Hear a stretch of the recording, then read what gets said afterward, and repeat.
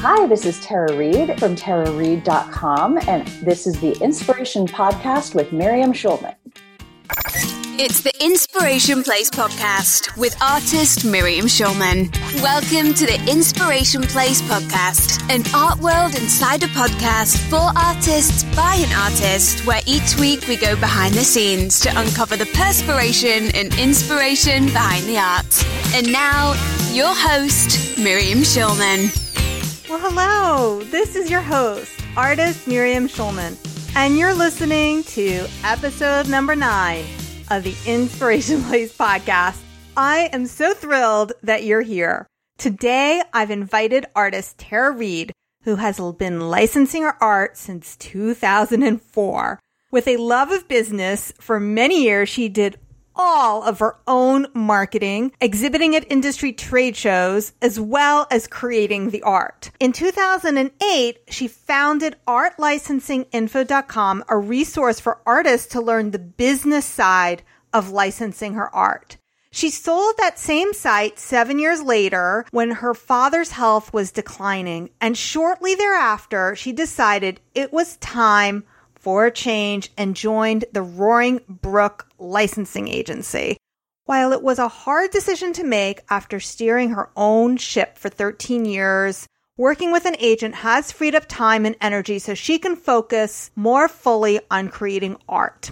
So in this episode, we're going to talk about why working with an agent makes her more creative, the trends she spotted in recent trade shows, such as the annual Surtex show, and also how she creates collections for her agent to share with clients. Hi, Tara. Thanks so much for being here. Well, thank you so much for having me. I'm excited. Tara, I've been following you for a long time. When you were teaching art licensing, I kind of dipped my toe in that water, and I do get like $13 every month from various people, but not much. It's not really my business. My business is doing online art classes and creating fine art for sale. And it's a really, as we'll get into in this conversation, we're going to talk about really the difference is between creating art that is for a client versus, where I just do what I feel like. And so I really want to talk to you, but yeah, at the same time, there are certain things that do intersect, which is why I used to like those conversations and going to Surtex, because there's things that kind of appear on the cultural conscious, like why something becomes a trend and then shows up. And then I like to pay attention to those things. So I wanted to talk to you about that first, like what were the trends that you spotted this year on Surtex? And then we're going to dive into your role as an artist who now you have an agent, and then how you support clients who come to you with different art, or whether it is that you come up with the art and then you show it to clients. So are you ready for that? I am ready. Oh, awesome. Okay. Let's do it. Okay. So first of all, I have my own ideas, but what were the trends that you spotted at Surtex this year? Well, the one, and I'd kind of seen it coming, and it definitely was confirmed at Surtex, was the sloth is like the upcoming animal. Yes. And I always go home. I stay with my mom when I'm at Surtex. She lives in New York now. And she's always like, oh, what are the trends? I'm like, the sloth. She's like, the sloth? Why? Like, why the sloth? I'm like, I don't know. It's kind of gone like owls, foxes, unicorns, llama. And now we have the sloth. I said, I think it's because it's just like to embrace a slower lifestyle. I mean, honestly, that's what I think sloth is about. Like the sayings are a lot of times about laziness or, stop rushing. And I kind of think that's why we're starting to see the sloth, because we all just need to slow down. That's why I'm embracing the sloth anyway. But that's so interesting. But I also saw like kind of a broader trend of just jungle animals in general. Like we had the woodland creatures that included the fox and the owl. Mm-hmm. And now I see, like the exotic ones. Birds in particular, I would say, like the tropical birds.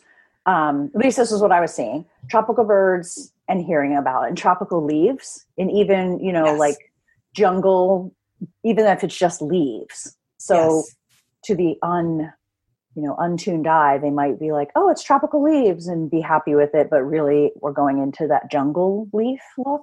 Yes. And like that jungle low What's that like leaf that looks like this? No, but they can't see me, so I can't draw it with my fingers. Oh, Right.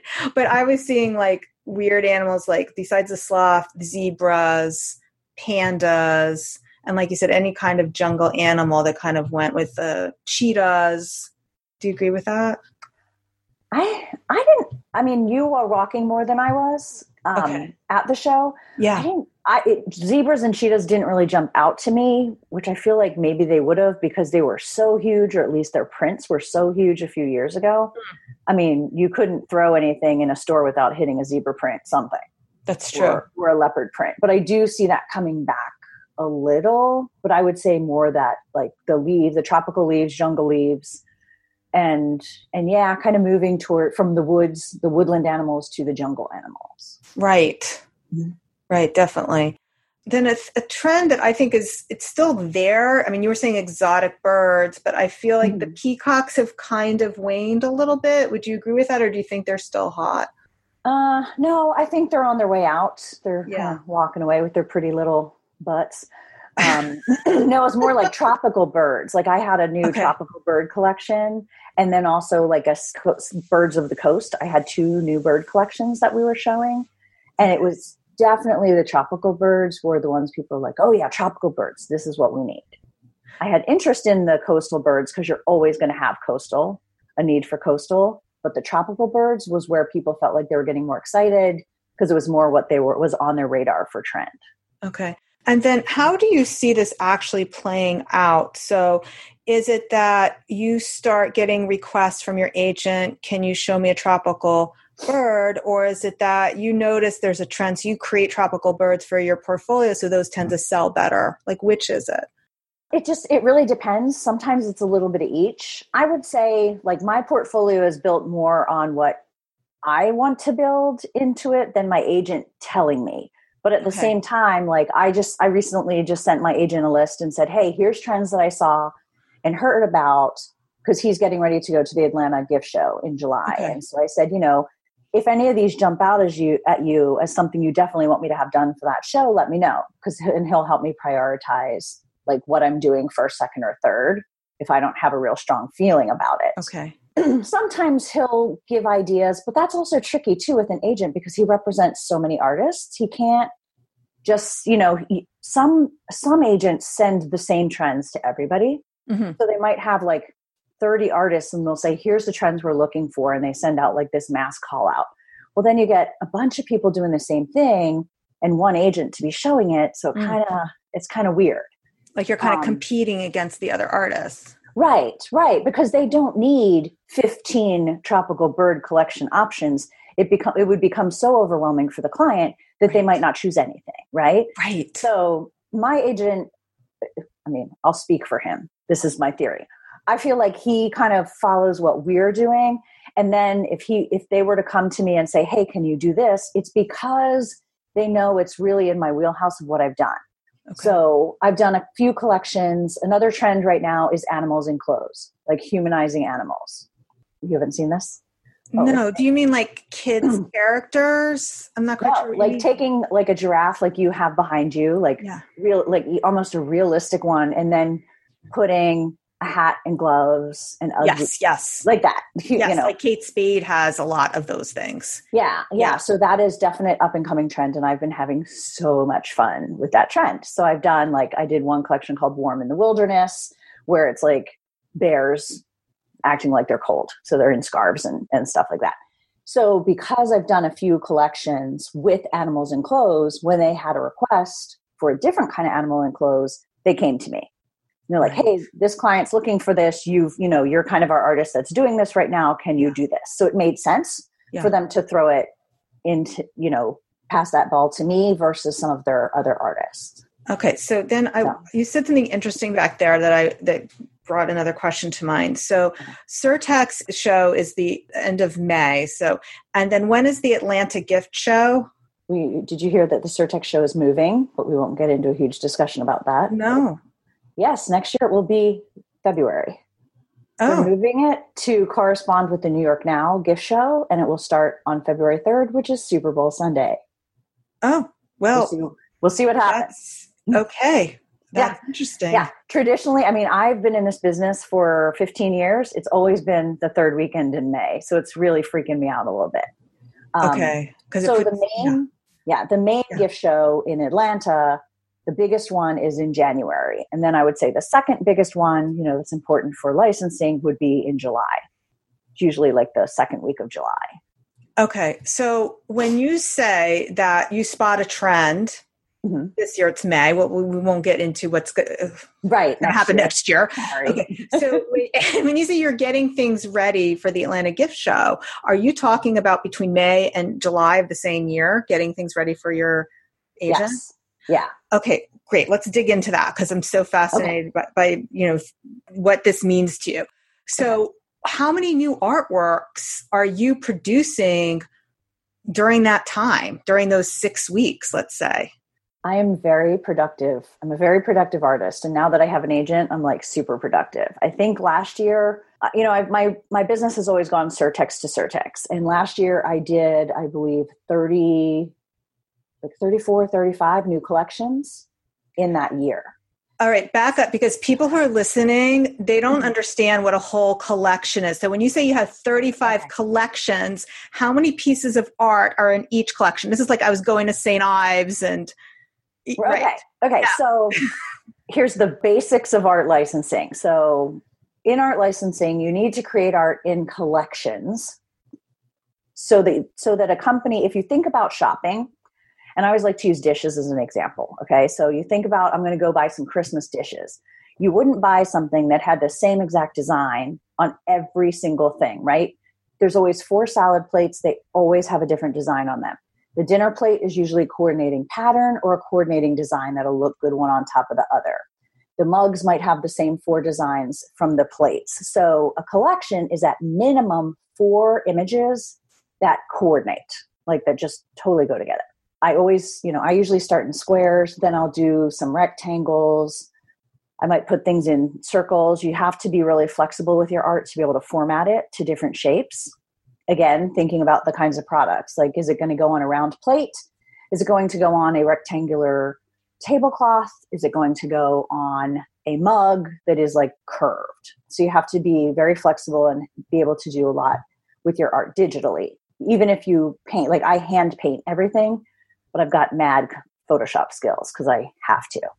Okay. So 4 images minimum, maybe some more. And then I always do a few supporting patterns. So it might, for Christmas, it might be a plaid, it might be a snowflake toss, it might be a stripe, it might be all 3. So that the manufacturers really have a variety of things to work with so they can make something interesting so people want to buy more than one piece. Okay, so let's pretend you're doing the tropical bird collection. Mm-hmm. So what would that look like? Okay, so my tropical bird collection, it had like a macaw. I did 2 toucans. I did a parrot, and then I did another. I think I did like 2 or toucans and then 2 other birds. And then I did a variety of flowers. So I did some birds of paradise, plumeria. Is that how you say it? I'm not good at flower names. The ones they put behind their ear in Hawaii. Right. The little hibiscus? No. Well, I did hibiscus too. No, it's something with a P. I don't know. Okay. All the Hawaiian people will know that I said it wrong. Or right. I don't know. And then some branches and then some different palm leaves. And I painted them all separate so that I could layer them in Photoshop. Okay. And turn them into whatever shape I needed them to be. Then to support that, I created like a repeat pattern that was just the palm leaves because it would look really pretty behind any of the images. So again, if you think of the plate example, the dinner plate might be a beautiful repeat with palm leaves, and then each salad plate has a bird on it. So if you're layering them on your table like a good little Martha Stewart, person, and it's going to look really cute layered together. Yeah. And then I also did a plaid with colors from all the birds so that it would coordinate with that. Cool. And then I did a texture. Okay. So that's kind of what that looked like. All right. And I know that steam coming out of your ears. You're like, yeah, no, it's really fun. I do. No, it's fun. But like I said, this is not what I'm doing. I'm just still fascinated by it. And then I have friends who want to get into licensing. So I actually took down it's like, Glenda, what do you want me to ask Tara? Okay, so some of these questions come from my friend Blenda. So she wants to know, what medium do your clients prefer you work in? Or do you not even think of it? Or is it just really what medium you prefer to work in order to create these collections? As far as like the art medium? Yeah, like are you doing acrylic? Are you doing watercolor? Are you using an iPad? I think you said you hand paint everything. Yeah, I personally do watercolors. I've dabbled in acrylics. It's not my favorite, and therefore it doesn't come out as well. You really need to do what works for you. You know, acrylics, there's been people that have used oil paints that have done well in licensing. Digital for sure, iPad or digital on a computer.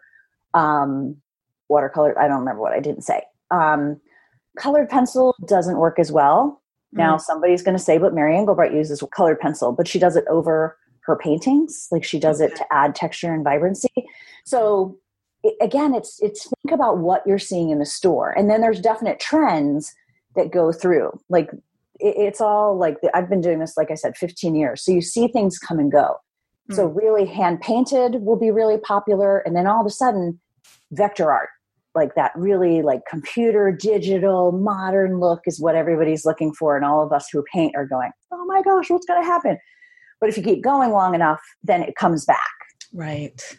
Yeah. Yeah. So my advice would be, don't pick a medium for the industry, pick a medium that speaks to you and that you can really do well. Because if you do something, I mean, you do things by request that maybe aren't like, oh, this has me so excited. But if it doesn't have you excited at all, or the medium isn't really working for you, it's not going to work well enough to actually get a deal. Okay. All right. So you are in the midst of creating, or you said you did 35 collections for the Atlanta show. Is that right? No, for Surtex. For Surtex. In a year. So I will probably it took you all year to do 35. Yes. Yeah. I will probably have 5 new things done for him to take with him in July that people did not see in May. Because I also had to do all the follow-up, you know. So when you're at Surtex, people are like, oh, I love that, but can you change the color of this bird? Can you change the format of this? Can you do this? Can you do this? So you're doing a lot of manipulating and adjusting for specific people's needs. So it's not like you're constantly like, okay, I can all that's done. I don't have to do anything. I can move on. You're hopefully, because that means you're close to getting a deal or have a deal, playing with it too, to make it right for their product. Because that's really what we do. We create art that sells a product. And then once you've closed the deal, you still, I'm sure, have art direction from your agent and the client. Is that right? Yes. Yeah. I mean, sometimes like the business has changed a little bit. Sometimes you're not going to actually get a contract and be sure you have a deal until they've shopped it. So you might be doing some of that manipulation ahead of time. Like maybe they're going to go, oh, we want to show this to Bed Bath & Beyond. Oh, they want to see this a little bit different. And you're having to do those changes before you know if you're getting that deal or not. Can that be frustrating, or is that more encouraging because you feel like I'm doing this work and I'm really close? It can be either. And it depends on the client and like how well you know the account. Because sometimes with a newer company, you don't know, are they just making me jump through these hoops and they're not sure what they're doing? You know, you don't really have a track record with it. So sometimes that's where you might say, okay, you know, I'll do 1 or 2 changes, but if you want more, I would like in advance, and they can say yes or no. Okay. And now you said that in this Surtex cycle, you created 35 new collections. How does that compare? And you're working with an agent now. So previously, Tara, you acted as your own agent. So how does that compare when you did have to act as your own agent? Did you have just as many collections to show? No, I usually had in the low 20s, I would say, when I was doing it all myself. But also, since I've started with an agent, I've changed my style, and my painting style takes a lot longer than what I used to do. So not only am I doing more, but it's more detailed, like it's more painterly watercolor. So it does take me longer to do a collection than it used to.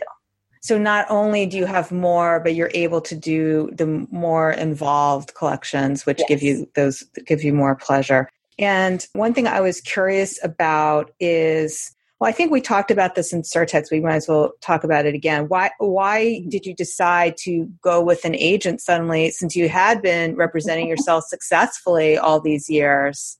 Yeah, I've thought about it different times over the years because you always wonder, like, am I spreading myself too thin trying to do it all? But then at the same time, I have control issues. I know I can do the marketing. An agent in this industry generally takes 50%. So you need twice as many jobs to make the same money.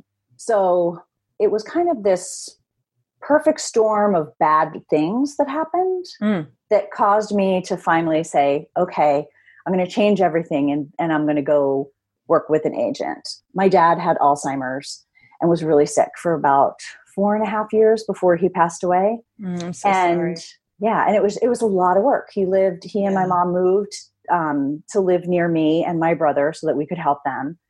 He ended up in a memory care like 2 miles from my house. So it just really, for a couple of years, was a huge time and just emotional thing. And it definitely affected my creativity. So my business suffered as a result of that. Then, he passed away. And so then you're recovering from that. I stupidly thought I would be okay within about 2 weeks because I felt like I was pre-grieving for so long.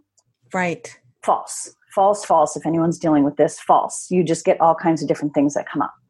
So, then I was just kind of sitting in January with a friend and going, I don't know what I'm going to do. Like, thinking about doing, getting this art started again is exciting, but thinking about having to do a booth and everything involved and all that, it just feels heavy to me. Yes. And, this friend has always worked with an agent. So I was asking her a lot about, like, how do you like it? Why do you like it? How's it work? And so I decided, you know what, I'm going to see how it works. So I kind of put my toe in, and I'm going to answer kind of one of your other questions while I talk about this. But I had been working with Gary at Roaring Brook Licensing for about 3 years because he's also a publisher. So he does wall art. I see. So in other words, acting as your own agent, you had a contract for his wall art. So you had a relationship with him. Okay. Right. And we actually met teaching a class together at Surtex called Agent or Alone. Oh. I was the example of, what it looks like and why you would want to do it yourself.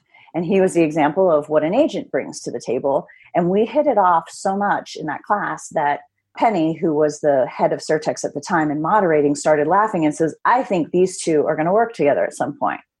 So, 3 years later, when we did, I sent her a message. I'm like, you were right, you little matchmaker. That's awesome. So it was a little easier because I knew him.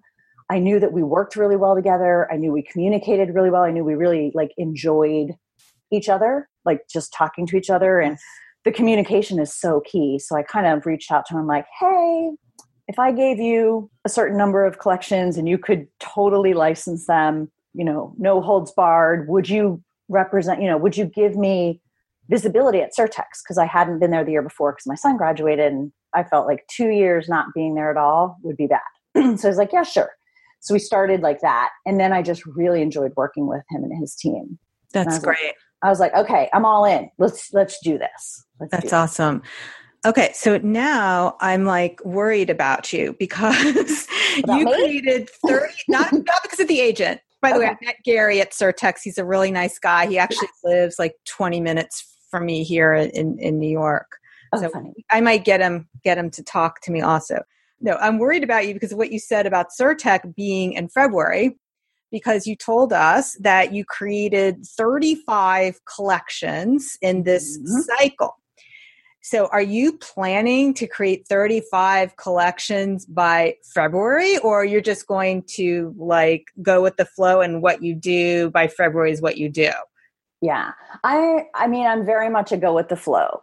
And, so sometimes it comes in spurts. I'll get 6 done in a month. And then the next month, maybe I have more tweaking to do for clients or a vacation or something. So I don't get as many done. So it's not like I sat down and said, I will do these 36 between this May and next May. Just what happened.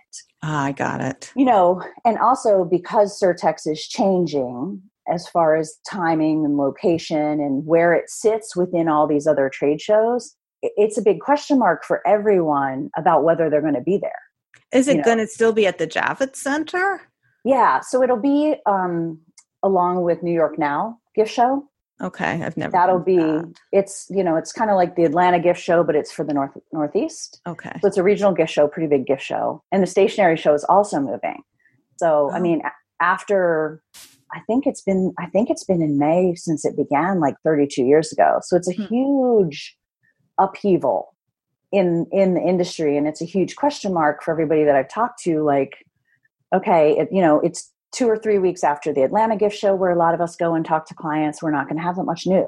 Are those clients from Florida going to want to dare to come to New York February? Right. Are they going to want to come Super Bowl Sunday? When you're investing that much in a show and your first day is Super Bowl Sunday, that to me is a little problematic. Yeah.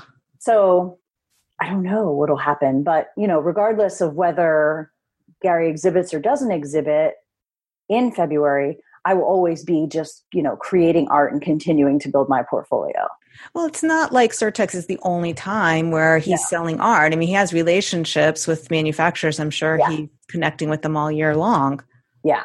Yeah. Yeah. And that's one thing that's a little different too about an agent. Like for me, Surtex was my huge event of the year. It was my huge marketing expense and my huge face-to-face event. I would also go, and run around the halls and meet with clients in Atlanta in January. But otherwise it was all email, phone calls. Okay. That was one of my key face-to-face places. But, Gary's going to other trade shows. So he's going to the tabletop show, or he might go to a textile show. Like he's going to other trade shows where our clients are. And then also, sometimes visiting them in their home offices. So I'm getting a lot more, my art is getting a lot more one-on-one attention with clients than it ever could when it was just me, myself. And you shared something very interesting with me when we were at Surtex. You were saying how Gary has been very helpful, and Gary is Tara's agent, for those of you who don't remember who's Gary. But you were saying that Gary has been very helpful when you create, let's say, a new collection, with giving you feedback that really helps elevate your art. Can you share an example of something like that that's happened recently, what feedback he gave you and how you changed your art?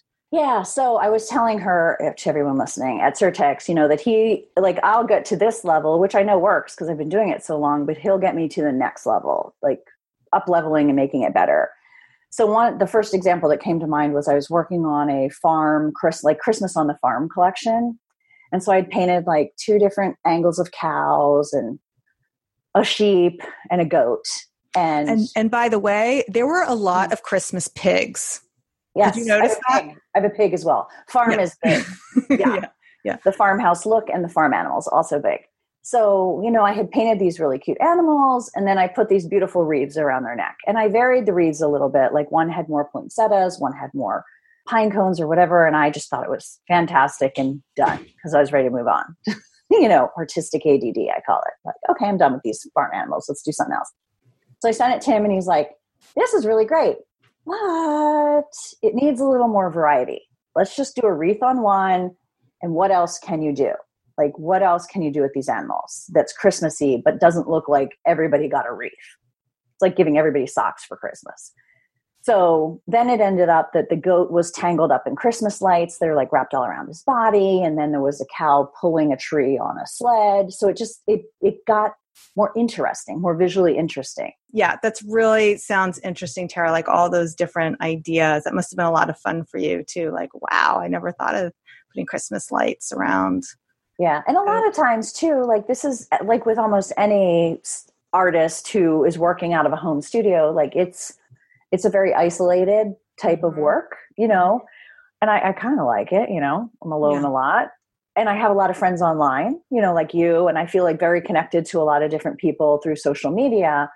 But sometimes you just need that back and forth that's a little more personal, and the conversations to just really keep you excited and keep you moving forward to do what needs to be done to like really hit the mark for the art. And do you feel like your agent holds you accountable, or you feel like that motivates you because you know that he's waiting for things? Is that helpful? Is that another reason why you've been more productive, do you think, because somebody is waiting for it?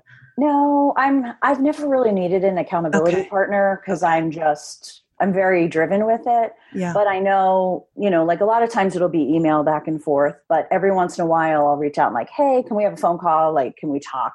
And so whenever we're able to get on the phone and either just be talking about the business or talking about trends or talking about specific art, that really gets me more excited. And then I start moving even faster. Sometimes he just has to keep up. That's great. You can ask him about that. I will. Hopefully, he hasn't booked it yet, so I may be editing this part out if he doesn't come through. But there's some other agent. I'm like, buckle up, Gary. I'm on a roll. So where should people go and find you now? I know you don't teach it, but what would you want to get out of this? You want people to start following you on Instagram and where should people come and find you, Tara? Yeah, Instagram is kind of the playground I like the most now. Okay. Artist Tara Reed, all Perfect. one word, TARAREED. And I will put a link to that on my blog where the show notes are. Thank you so much for joining me, Tara. This was so much fun. I had so much fun talking to you. Oh, I can talk about art and art licensing for days. So very fun. Yeah, awesome. Okay. All right. So there you have it.